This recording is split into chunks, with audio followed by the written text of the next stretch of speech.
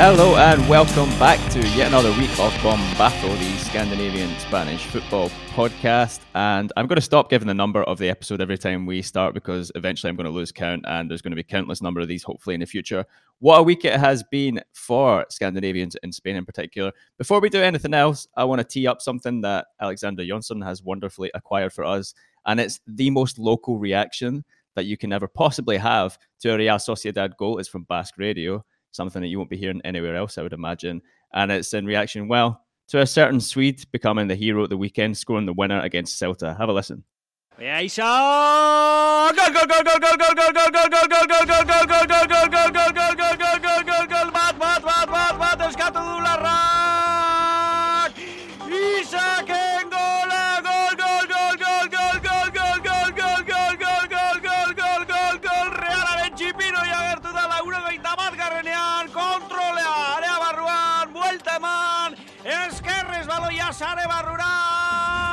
Alexander Isak en goal a Celta, coach. Real Akbar. So unless you speak Basque, you probably didn't understand that. I think we can do a really good translation to it. So basically what he says is that Alexander Isak has scored a goal. We should mention that is from, please forgive me, Euskadi Irratia, from the Basque, essentially the Basque public broadcaster, AITB. And it's Rafa Munguia, if I said his name correctly, who it is, who actually sent it to me. It's a really nice guy. But yeah, so that is how it sounds in the Basque country when Alexander Isak scores the winning goal for Real Sociedad against Celta de Vigo at Balaidos. I mean, I've seen already some of the write-ups in the Spanish press about this. He's getting a lot of praise. A lot of people really impressed with him. Alex, you were at the stadium. You were at Balaidos. Just how good was his 20 minutes? You saw it from the ground. Yeah, well, actually, I only saw 10 of his 20 minutes because I had to go to the flash zone to wait for him, to speak to him afterwards. That's the problem you have as a journalist sometimes, to be able to be there at time when they come off from the pitch. But I saw 10 of his minutes. And to be honest, before Alexander Isak came on, it was a really quite boring match. Neither of the teams played especially well. I think that Celta were going really harsh on Odegaard, who didn't really have one of his best games, if we say so. And you could see then the entire team was struggling. And then finally, I had to say that the Manuel put on Alexander Isak. I would have liked to see him come on a little bit earlier. I think a lot of people would have. William Jose wouldn't have, because he didn't look very happy when he had to go off. Furious. He's having a very strange attitude, and I think that in one way that speaks good for Isak, because that is one of the reasons when he got to get his first start was because William Jose had been acting really badly after being substituted the match before. But in terms of the team, it's never a good sign when a player starts acting like that. But anyway, then Alexander Isak came on. I think in Real Sociedad's attack, a lot changed. The problem when you're on the ground is you don't see the game as well, but I was on the side where Real Sociedad was attacking, so I was basically seeing them attacking me in a way, which is also an interesting angle. And from my perspective, at least, I felt like the attack of Real Sociedad changed quite a lot when Isak come in, and the connection he has with Odegaard especially, I think is incredible to see. They just find each other on the pitch so quickly, and I don't know how many minutes it took from him to come on until he scored, but it wasn't too many. And he just looked so easy. And it was like almost like he didn't score because it was obviously an away game, so the entire stadium was just quiet. And I was like, but what is happening? Okay, he did score. That was a goal, right? Because with VAR these days, you never know. The thing I like about the goal is that, so the first goal he scored for them was all about pace. And to be honest, I mean, he's quicker, he's faster now actually than he's ever been. He's improved in that regard, but pace is not necessarily one of his key attributes, I would say. So it was good to see some other things standing out from him, like his strength, and also his agility to get through that space that he gets through. And he's off balance when he finishes as well, and finishes really well. And then I don't know if you were pitch side at that moment, but there's another really good chance that forces a save as well later on, where he almost scored again, I would say. And I think his timing has been incredible. If you think about when his first goal came, it was getting to that point where people were, there weren't any murmurs, no one was questioning him, but it was a good time for him to score. And it was a good game against Espanyol for him to score, because Espanyol were pushing for an equaliser at that point, I think. And then now when William Jose has been playing well, and has been scoring, has been the established starter, you're probably starting to think, oh, it's going to be hard for Isak to break into the team. We've been saying that. And then he does this. So it feels like he has an exceptional ability to step up at exactly the right moment when he really needs it and deliver. And I can only imagine that Real Sociedad fans are pretty happy with their signing so far, right? Yeah, for sure. And well, they are happy in general, I'll say, with how Real Sociedad has been doing this season. There, you might be, I think still we need to be a little bit cautious with Real Sociedad, as we have said before, because it's so early in the season. It's such a young team. And there's a lot of challenges that will come ahead of them. But this was a game in where they weren't playing particularly well. And they still end up winning the match, which is very, very important. And for a player like Alexander Isak to step up in those moments, for him is very important and will make the fans love him even more. When you spoke to him post-match, what was the impression you got from him? He seems to be very calm about these things. Was it the same thing this weekend? That's exactly what I was going to say, actually. It's like... I think with many players at his age, scoring their second goal in La Liga, a goal that decides a game, would probably, be lyric about it and a bit like over the moon. Can't really say that about Alexander Isak. He feels very, very calm. It's like he doesn't feel a little bit like we have said with Ødegaard before as well. Like that enormous pressure is not weighing them down in any way, at least not so far. And I asked him a little bit about how important the goal was to score now, especially since Willian José has been performing so well. And it seemed like he's like, yeah, it's always great to score a goal. It's important for a team, and blah, blah, blah, the typical answers. But he's felt very calm about the entire situation. And I asked him as well about what's interesting for this podcast, the connection with Ødegaard and to having another Scandinavian there.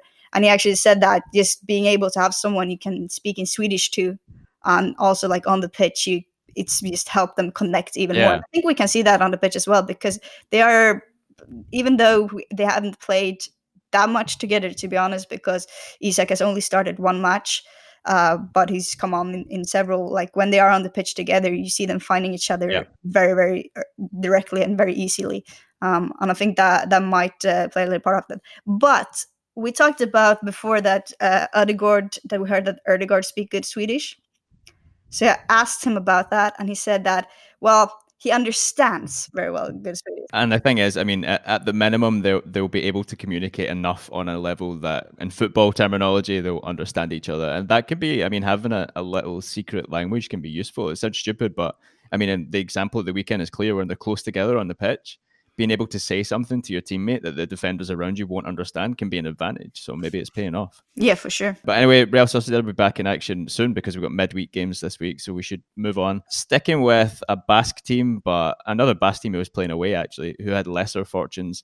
Atletico Madrid's win against Athletic. I guess, I mean, with there being no Clásico this weekend, there was a lot of sort of attempts to promote other games and play them up as the sort of big game of the weekend. But I think historically, considering the shared history of these two teams, this probably was the big historic game of the weekend. Atletico Madrid was actually founded by Basque students in Madrid who were Athletic Club de Bilbao fans. So from the start, Atletico de Madrid was also called Athletic Club de Madrid. And they were, I'm not sure if they were ever actually connected completely, the two clubs, but they were kind of, you could say that Athletic Club de Bilbao was kind of a parent club in a way to Atletico de Madrid at the start. And if you look historically at the shirts, the colors, the emblems, they've been very, very similar.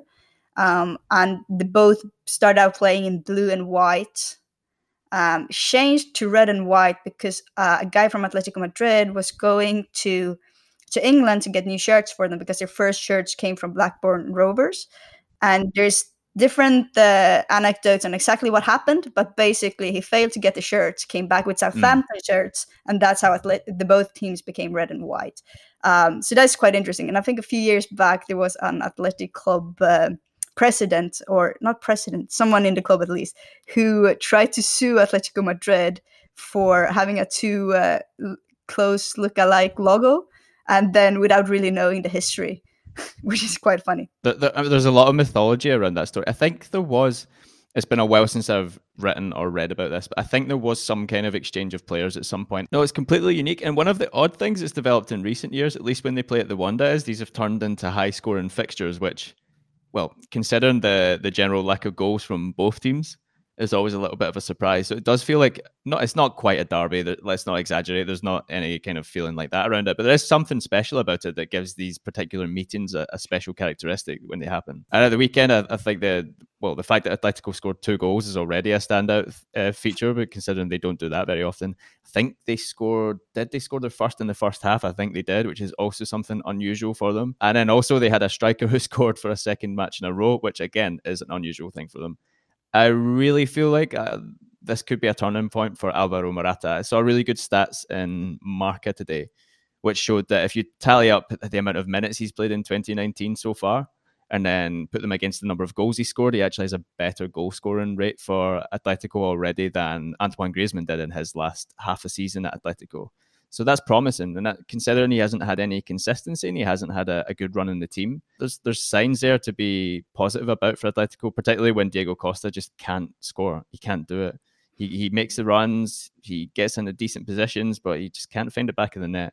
So it feels like Morata firing and hitting the net could be a huge, huge difference maker for them in any ambitions to win the league. No, I'm agreeing with you. And I think, to be honest, that Morata might be one of the more underrated players in La Liga, because he's always, I think, been on a quite high level, and he's performed quite a lot, very well and very regularly, but he still is kind of under the radar in a way that people don't talk about him in the sense that you talk about Antonio Griezmann, for example, in that that you were speaking about just now.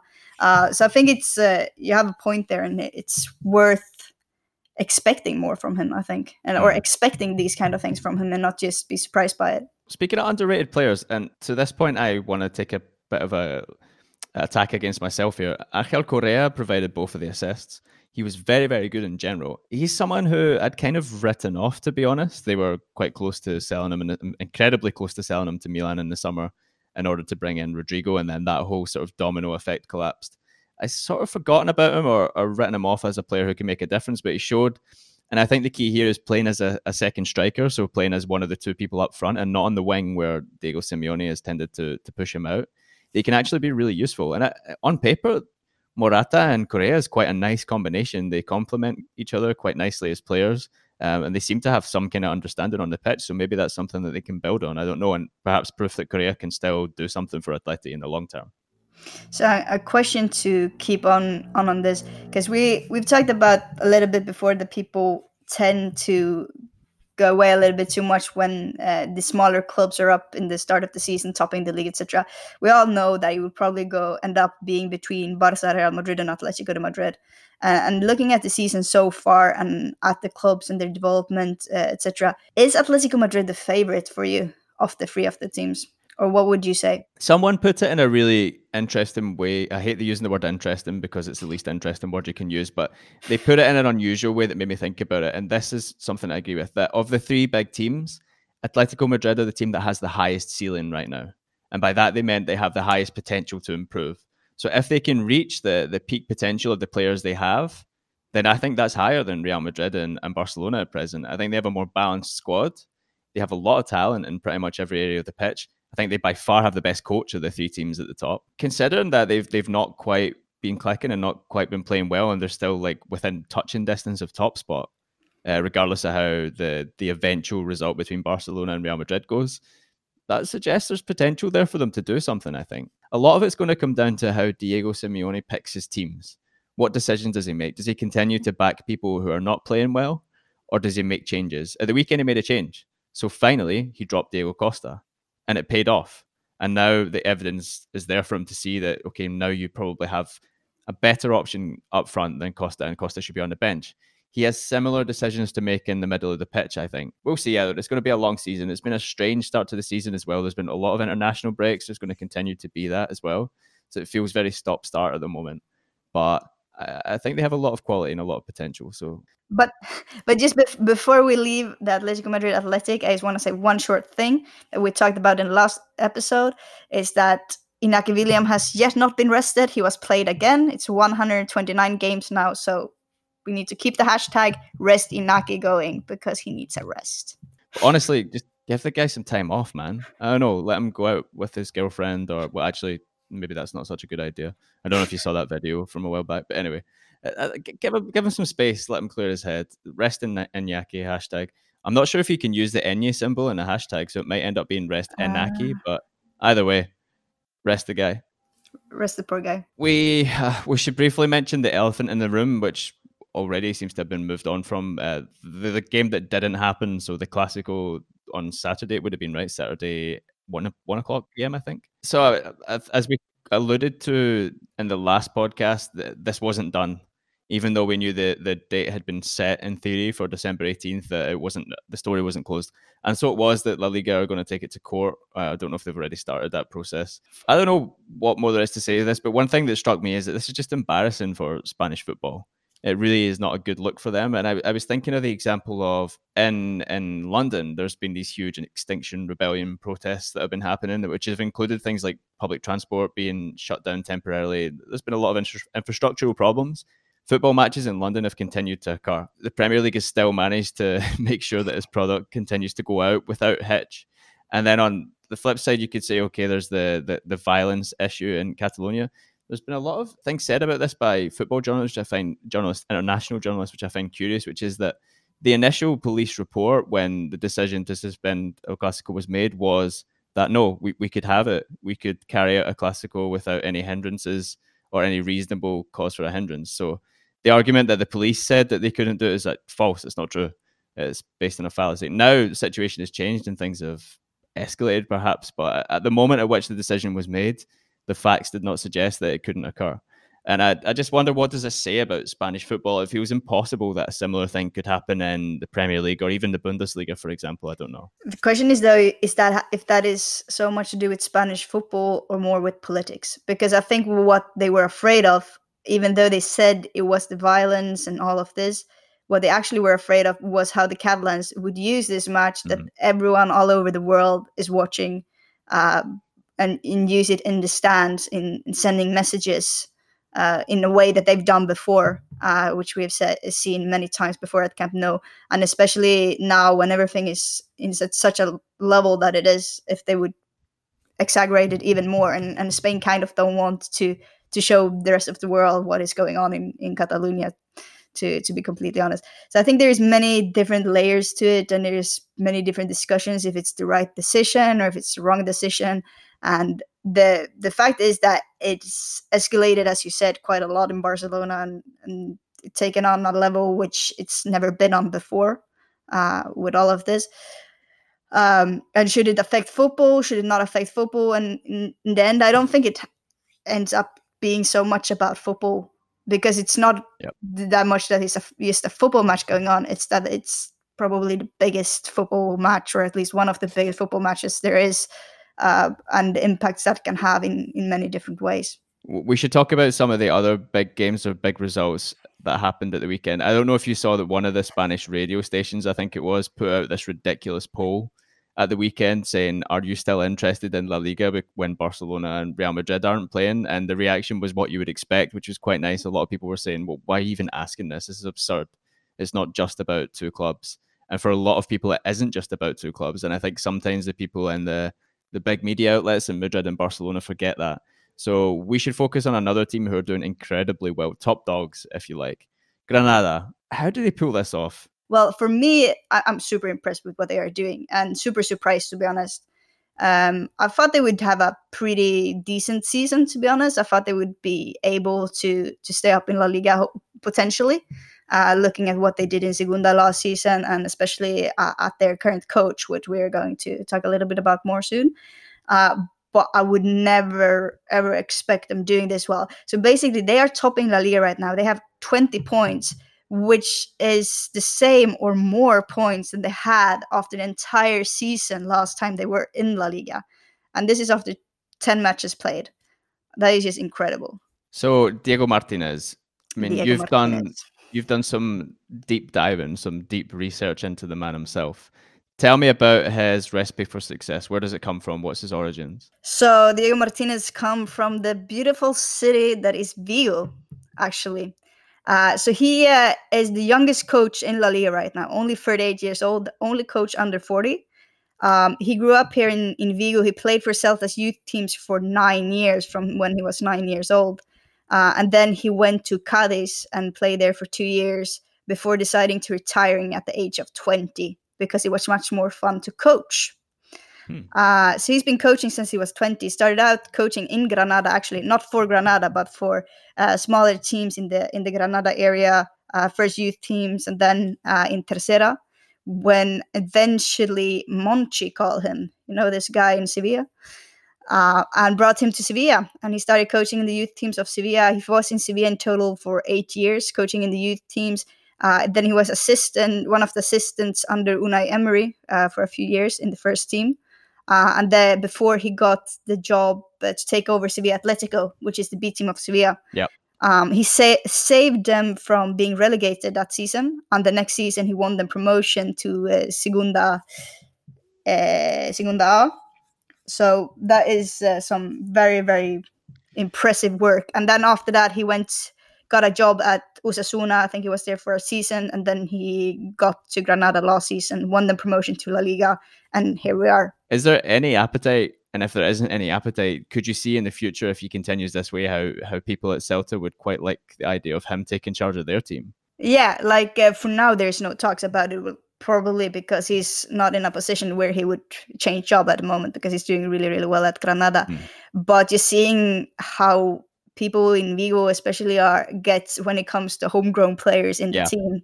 Having someone who played for the youth teams of Celta for 9 years coming and coach the team, I think would be something that people would really like, and especially if it comes after having really good success elsewhere.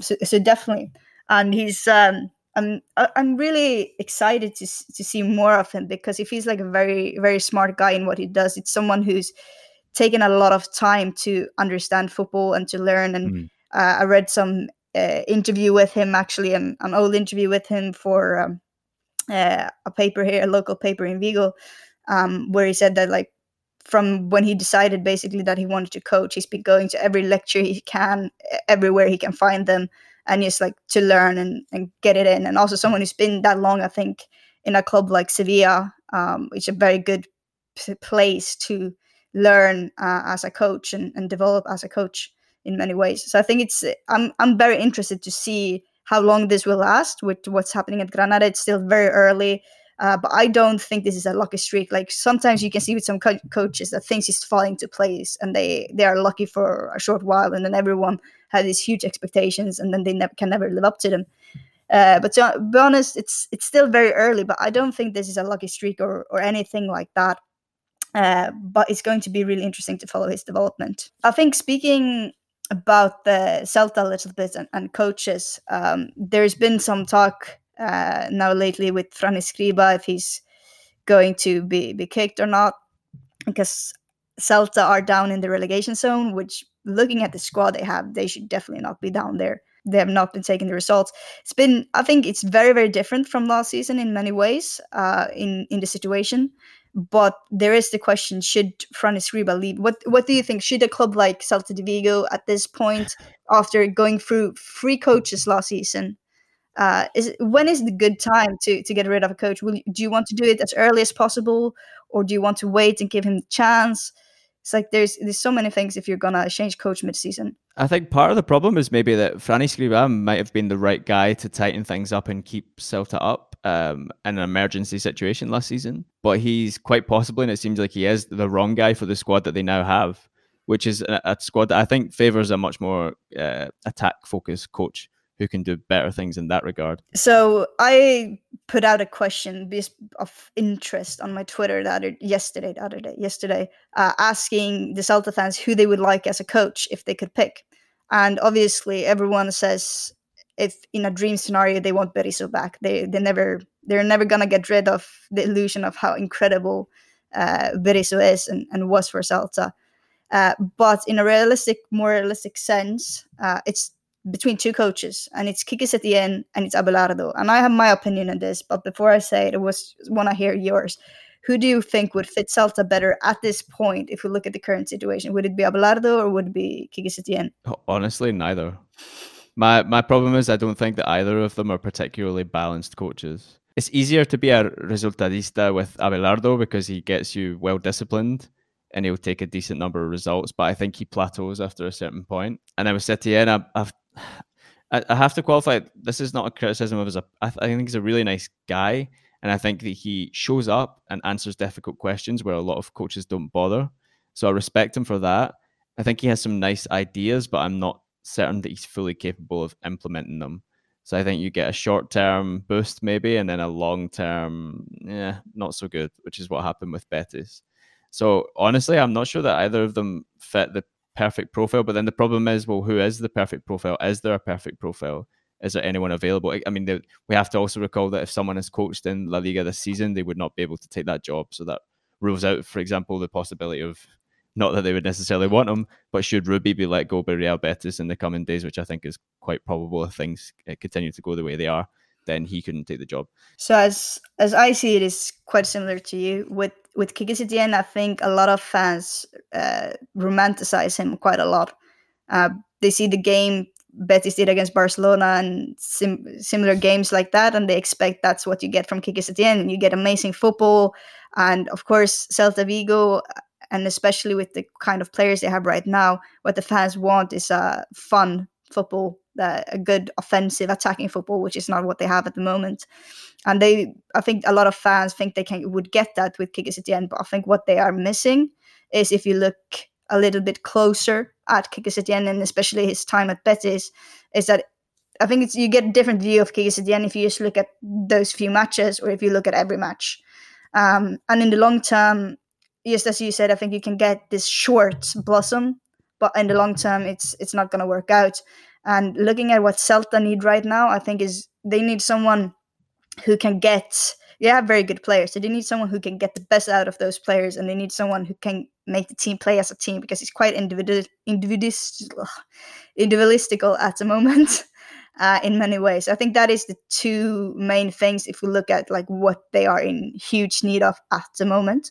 The defense is actually the one thing that has been working for them, I'd say, which is what has been the problem before. And in that sense, I don't think Quique Setién is the right person, because I think it's too big of a risk. And what we saw at Betis, one of the things that for me stuck out was that he wasn't able to get best out of the team that he had, of the players that he had, because Betis, the squad he had, was one of the best Betis squads in many, many years. If we look at Abelardo, I don't think he's the right fit either, but I think he's a better fit than Quique Setién at the moment because of those two things. I see him, if they would take him in, that would be a short solution, but it would be this season solution. So, you know who it's going to be, don't you? It's going to be Eusebio. I know. It just occurred to me. I'm getting to that. Okay, wait, because I have something to point out on that as well.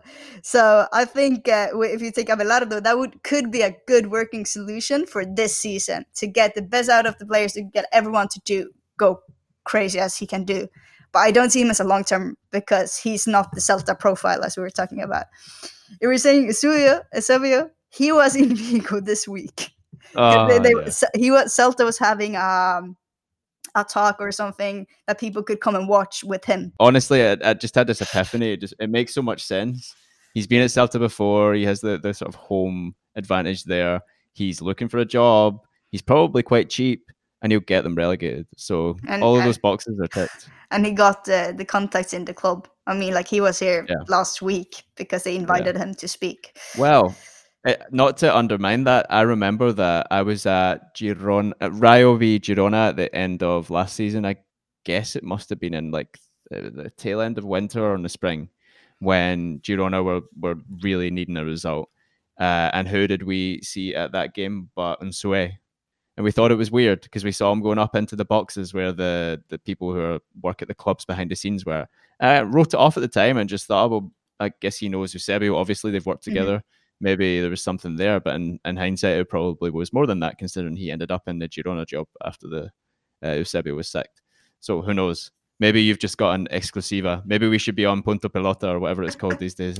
El Chiringuito, Freak Show. I wanted to, it's a minor point, but on our discipline of Scandinavians in Spain, I thought we should give some praise to Martin Brathwaite, who got the winner for Leganés against Mallorca at the weekend. Not to say that we told you so, but you don't drop the guy that's responsible for over half of your goals when you're playing a game that you really want to win, I would assume would have been the case in the derby against Getafe, or maybe not. Again, one of the underrated players in La Liga, considering what he's working with, and he's not working with a lot right now at Leganés, I have to say.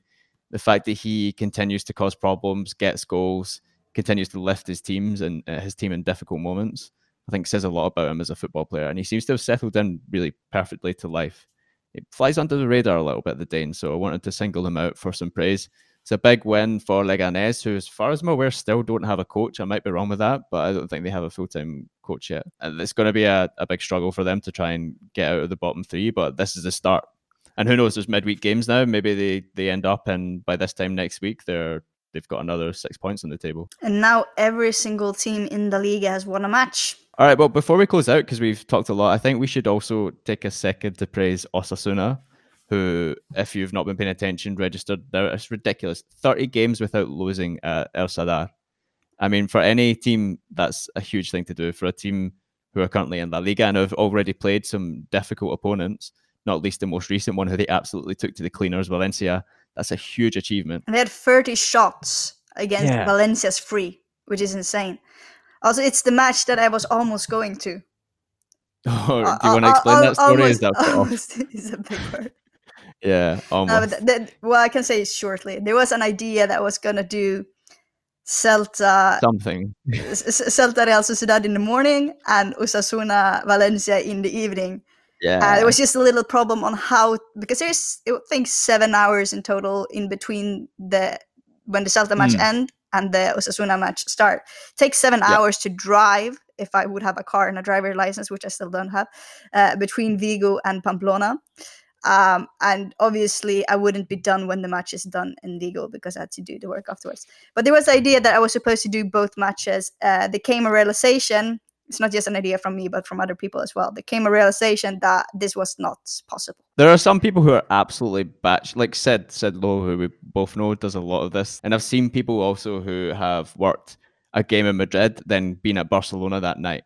But the difference there is that you've got the AVE, which takes 2.5 hours. So even though it can be a little bit hairy trying to time it to get out of the stadium on time and make sure you get to the other one, you know that if you get on that train, 2.5 hours, you're going to be in the other city, and then it's just a question of getting to the stadium. I simply don't think there's been anyone who's ever done been at a match in Vigo and a match at Pamplona on the same day. If there is, they should get in touch and let us know how they did it. I would have been so excited if I would be able to have done it. Had I had a car and a driver license, I might have just gone for it, and I would probably have come to the Osasuna match 20 minutes later or something, but I still would have made it. What you have to realize here as well is that the northern Spain is much more difficult to get around than the rest of Spain because you have mountains everywhere. And now it's not winter here yet, but when it's winter, you will have the snow and ice as well because you go up the mountains and things like that. And that's why you don't have the same kind of train connection as you have between Madrid and Barcelona, for example. So it's a lot more difficult to get around that simply up here. But one day, I'm going to do a match in Vigo and Pamplona on the same day. This is my goal in life. I wish you good luck. Thank you. I have to wonder this match of the weekend because the shot statistics are insane. What was Marcelino thinking when he was sitting at home watching Valencia get dismantled by Osasuna? And okay, there's the red card which conditions this game. Rodrigo gets sent off. But I still find it hard to imagine Marcelino's Valencia conceding that many chances. It just wouldn't have happened. It wasn't their game. One last piece of business before we go. #free John Guidetti. Again, we were talking about this in our WhatsApp group off air, but it's almost insulting. He gets barely any minutes at the end of a game that Alaves have well and truly lost against Villarreal. And he gets told to warm up and come on when he has no chance of making any impact. And that's what's happened in the previous match day. I just want to see John playing somewhere. It's the second week in a row as well. It's when they were leading, had a comfortable lead. They put him on as well with, I think it was less than a minute, added time, yeah, 3 seconds on the pitch or something like that. And then they're doing Garitano is doing basically the same thing again. And yeah, I just find that kind of insulting to any players. It's one thing if you do that substitution to kill time or or do it out of a tactical perspective. But with those results that Alaves have been in when he's been doing it with John, it just doesn't make any sense more than he's kind of being insulting to the player. Yeah, and again, Mr. Garitano, maybe you should not have been criticising the Swedish national team for their choice to play or not play John Guidetti when you can't even keep your own house in order, apparently. Free John Guidetti, rest Inaki. Can we get these hashtags going? And remember, it is rest Inaki because, again, I'm pretty sure we can't use an Enyi in the hashtag, but someone might be able to prove me wrong, which is not the first time. But I think that's all for that week. This week, any more business that we need to tie up? Well, there's midweek games, so there'll be tons to talk about. Barcelona and Real Madrid are back for better or for worse. I'm actually going to watch Real Madrid. Controversially, I don't know how you feel about this. Controversially, I think the Bernabeu might be the best stadium to work from in Spain. Yeah, that might be true. Well, first of all, they give you some coffee or like something to drink, which, considering how stingy Spanish football clubs often are, I'm looking at you, Barcelona. That's a nice boost. You know, you go there, it's cold, it's Madrid, and particularly if you work a game there in the winter, which I've done, it's always nice to see someone look after you. And then the second point, and this is the thing that seals the deal, and I think I know what you're going to say here, or you know what I'm going to say rather. If you're sitting in the press seats and it's the winter, they have overhead heating. It's incredible. It's like a magical spectacle. You're sitting there, you're freezing, and then these red things appear from above you in the rafters of the stadium and shoot gusts of warm air down onto you. And trust me, if you've ever been in Madrid in December or January time, that is very much welcome. And also you get a lunchbox. You don't get a lunchbox. Wait, what? You do get a lunchbox at Madrid.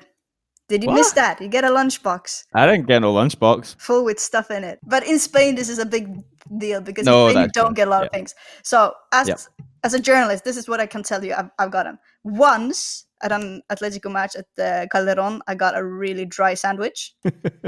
At Granada needs to get points here because at Granada, now this was last time they were in La Liga, they came and served you tapas during the match. And every time you ate your tapas, there was new tapas in front of you. So Granada wins. Athletic Club at San Mamés, they have one thing that is good for them in comparison because other clubs have nothing.